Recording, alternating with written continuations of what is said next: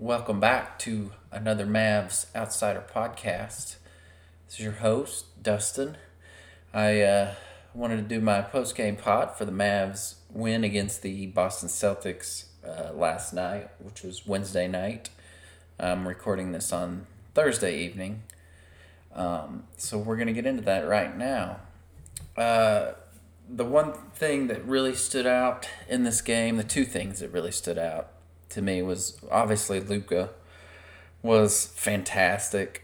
They don't win this game unless Luka has the game he does. The fourth quarter was such a bad quarter for them that Luka's timely shots and even Jalen Brunson's timely shots were and free throws were just the difference. Luka had 36 points and he played 34 minutes. Had 5 assists and 8 rebounds, but he also had 8 turnovers. That was a big thing. There were times where they would double him because he was pretty much the only guy that was going to beat him. And that's what, it reminds me of when, Dirk in the prime of his career, especially during playoffs, they would double Dirk and just dare the other guys to beat him. But, the first half, they just put on a clinic and everybody was involved. Melly got minutes, Burke got minutes, Josh Green got some minutes, and everything was clicking. Porzingis had 19 with 8 rebounds. He was 3 for 7 on his threes, which isn't terrible. Dorian Finney-Smith played well with 11 points and 9 rebounds. But the one thing that was discussed is the fourth quarter and the fact that Porzingis just wasn't involved in the fourth quarter. And I believe someone asked Carlisle about that, and his comments were, Boston played small, and if you had Porzingis out there, he would have had to have guarded Jason Tate, or Marcus Smart, I think is who he had said. And you know what? I have a problem with that. If the comment would have been about Willie Cauley-Stein, sure, or Boban, right? But Porzingis is theoretically supposed to be your second best player. He's your highest paid player. And if you can't play him against certain situations in the fourth quarter, then why is he on your team? Why don't you trade him? Because when the playoffs come around, just with that comment right there, when the playoffs come around, every team's just going to go small.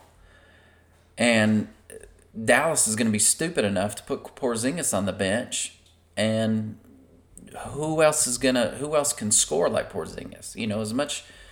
As hard a time as a lot of guys give Porzingis, he can still score the basketball. He's still a quality scorer. He was 42% on threes. That's good. He shot 6 free throws. He had 8 rebounds and 3 blocks. He had a really good game. Now, it wasn't like great, but he had a good game. And the whole idea to me is if you're going to spend a large portion of your salary cap on one player and he's supposed to be your top player, you've got to make teams adjust to you. You've got to put Porzingis out there and make Boston go bigger. And that, to me, was where Carlisle just got outcoached. It reminded me a lot of, and, I live in the Dallas area, and, I like the American football and Dallas Cowboys. They had this coach for 10 years, Jason Garrett. He insisted his way was right, and if something wasn't working, he refused to change it because you know what? he put the game plan together, and if it's not working, that just means the players aren't executing. It doesn't mean the game plan's no good. And he just refused to adjust. And it just kind of reminded me of Carlisle last night. Carlisle left the same 5 guys in there. And I just felt like, and he would swap out, Tim Hardaway. But, the second half, I believe he only played 7 guys. And then in the fourth quarter, I think Porzingis only came in at the end. And so, the fourth quarter had more of a 6-man rotation. And they just couldn't, you're not going to win that way. He was playing, I felt like Carlisle was playing to not lose. They got up to a big lead and it was just like, well, don't go lose it. Well, it's like, why don't you try and win it? Put Porzingis in. And you know what? If he fails, he fails. But at some point, he's got to learn to play against smaller defenders. And he's got to learn to play in these situations. If you don't think he can do it, then trade him. You've got to coach him up. If you can't coach him up, then trade him. Or let's get a new coach. And I just thought that was a poor decision. Because he is your highest paid player. And your highest paid player can't play the fourth quarter. That's what you've said.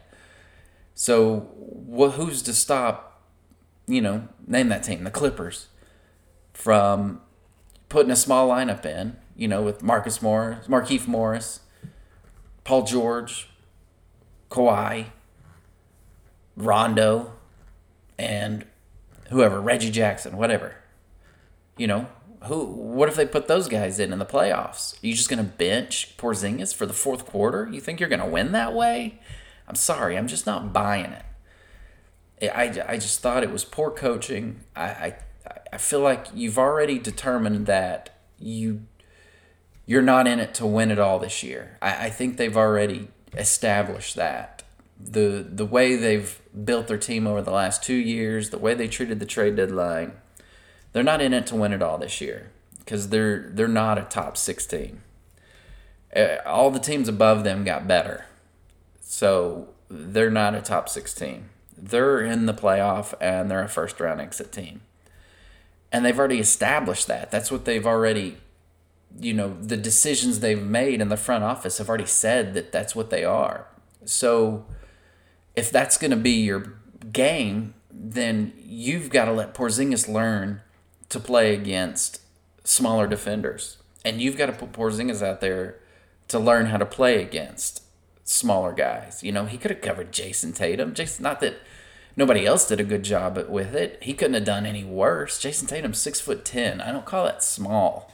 It's not like Dorian Finney-Smith was stopping Jason Tatum. Jason Tatum got to the rim at will when Porzingis wasn't in there. So I'm not buying it. I thought they really showed. I don't know. I thought Carlisle really showed like he didn't know what he was doing last night. And I'm usually not critical of him. I usually just, he's their coach, whatever. But I thought last night he was really bad in that fourth quarter. I thought you could have played Porzingis. I thought you could have played Melly. I thought Melly played very well in the first half, considering it was only his second game with the team. He's got to get acclimated with his teammates. I liked that Melly was playing instead of Powell. And I thought, there was a possession where Melly played very quality defense on Jason Tatum. And I thought his size was able to, affect Jason Tatum. But Dorian Finney-Smith can't. Dorian Finney-Smith is consistently put on bigger players. And I just feel like he consistently fails at covering them. He can't guard bigger players. And I don't understand when I watch it why Dorian Finney-Smith is covering 4s, because he can't. He just can't. He is not big enough. And it's frustrating for me to watch because I just watch, watching that lead just dwindle down to whatever it was, 2 or 4 or whatever it got down to. But just watching it, watching the fourth quarter, the disaster that it was, it was very frustrating. Brown had 24, Tatum had 25, and Kemba had 22. They had three All-Stars on the court. We had one because that's just what Carlisle wanted. And if he doesn't change his attitude on that, then not only are we a first-round exit, we're a first-round sweep. It's like you're not going to win a playoff game if that's going to be your attitude. You can't not play Porzingis. You have to play Porzingis. And look, if you don't think he can do it, then you've got to trade him. This offseason, you just have to trade him. Whatever you're trading him for, I don't care. Whatever. Trade him for Caruso. I hate Caruso. But anyhow, trade him for whoever. But you've got to play him. And that's just what it comes down to. And so that's my main problem with last night's game. Now, they did get the win, which is a really good win. It's a win they needed. Other teams, I believe San Antonio won. San Antonio still has a good team. They still have good players. So, I could see San Antonio finishing in the 7-8 spot along with Dallas. Steph Curry's been out. I don't know if he's back yet. I don't know if he's not back yet. I don't know when he'll be back. But, once Steph got injured, I think he's been out. And Golden State's kind of fallen in the standings. Memphis, they're hovering around 500.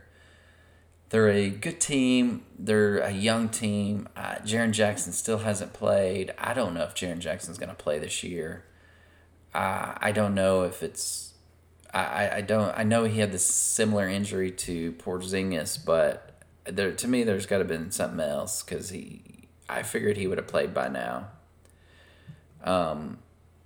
But the teams in front of him, like Denver and Portland, I saw Denver playing the other night.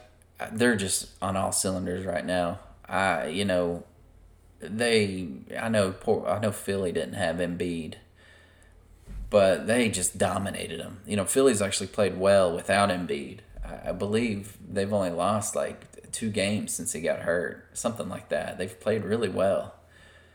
And Denver just destroyed them.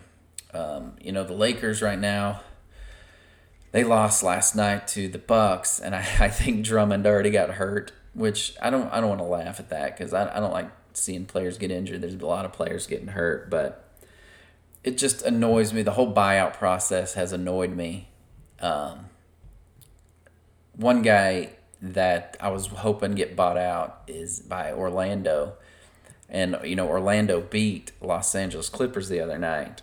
And I had to see how they did it. I had to watch these highlights. I was like, how on earth did Orlando beat this team? And, one of the guys I was hoping got bought out that the Mavericks could go after was Otto Porter. There isn't a lot of big-name free agents in this offseason. And I think a guy like Otto Porter is a guy that Dallas could bring in at a good price and improve the roster. I figure they're going to throw all their money at Collins, and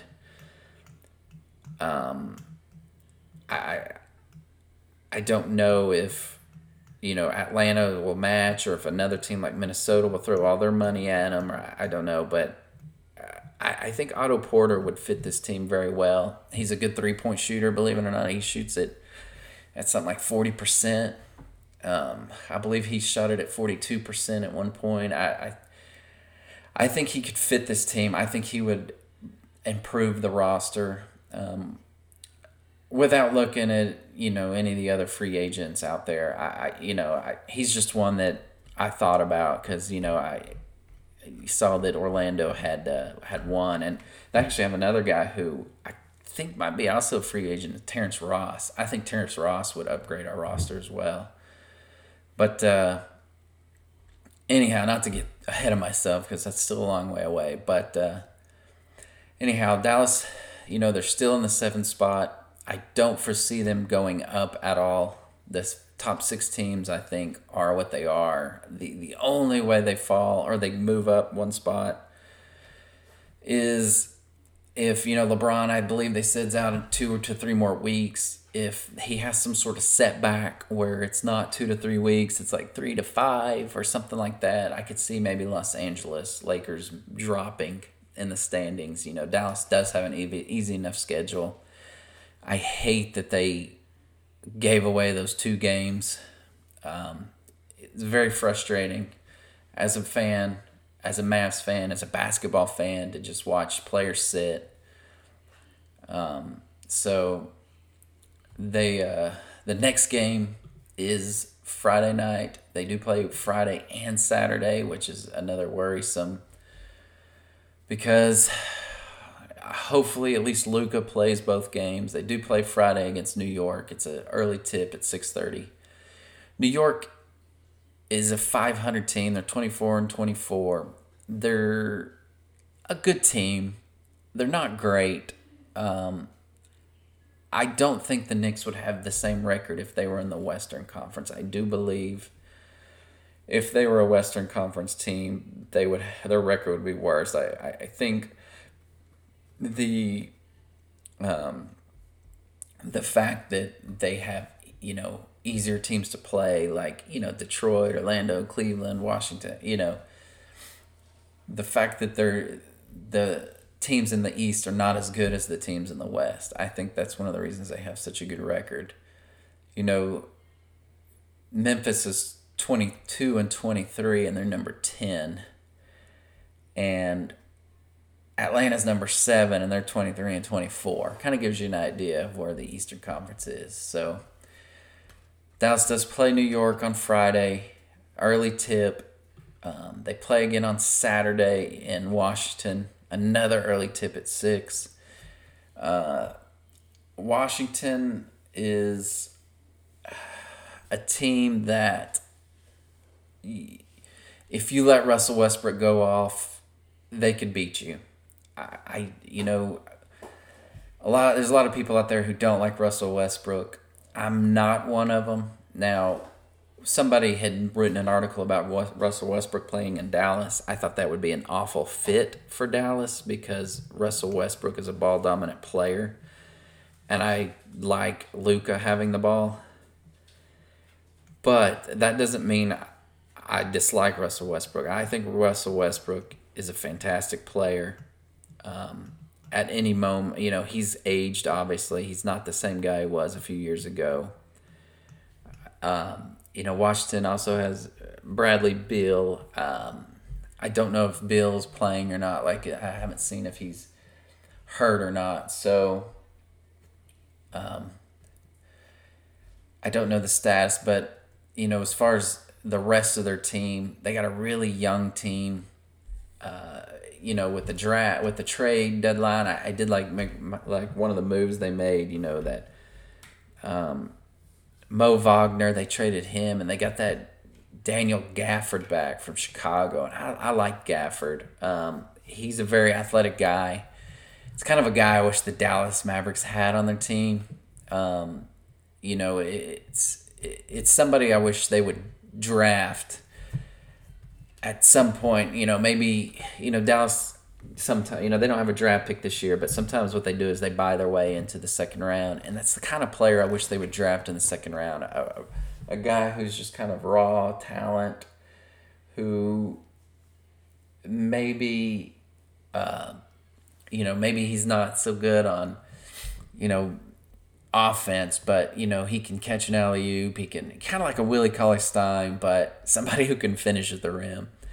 And so I've always been jealous of teams like, Jackson Hayes. Of course, he was a top 10 pick, I believe. He was number 10. But Daniel Gafford, I believe, was a second-round pick. I could be wrong. If he wasn't second, it was a late first. But just that kind of player, I like him. Obviously, I like Denny Avdia, or however you say his name, on the Wizards.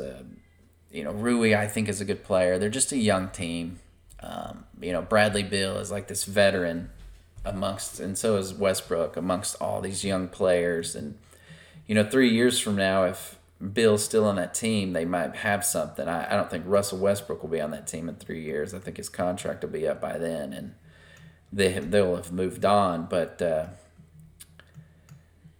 I do think these are two games Dallas should win. I think they're better than New York. I think they're better than the Wizards. Now, Porzingis probably won't play Saturday if he plays Friday, which I'm sure he'll play Friday. But if Luka can play and you can get some time, some playing time for Melly and stuff like that, in Porzingis' spot, I think the Mavs can still win. It's obviously still about Luka. He's the main guy. So hopefully they'll get the 2 wins.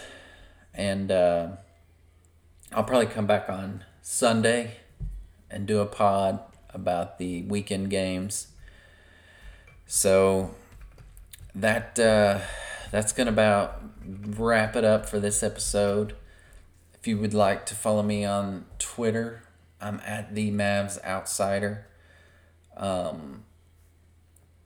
If you could rate and review the podcast, I know some apps that have podcasts, they don't allow you to rate or review, and that's fine. But if you happen to use one that does, I would appreciate it. But until next time, we'll see you later.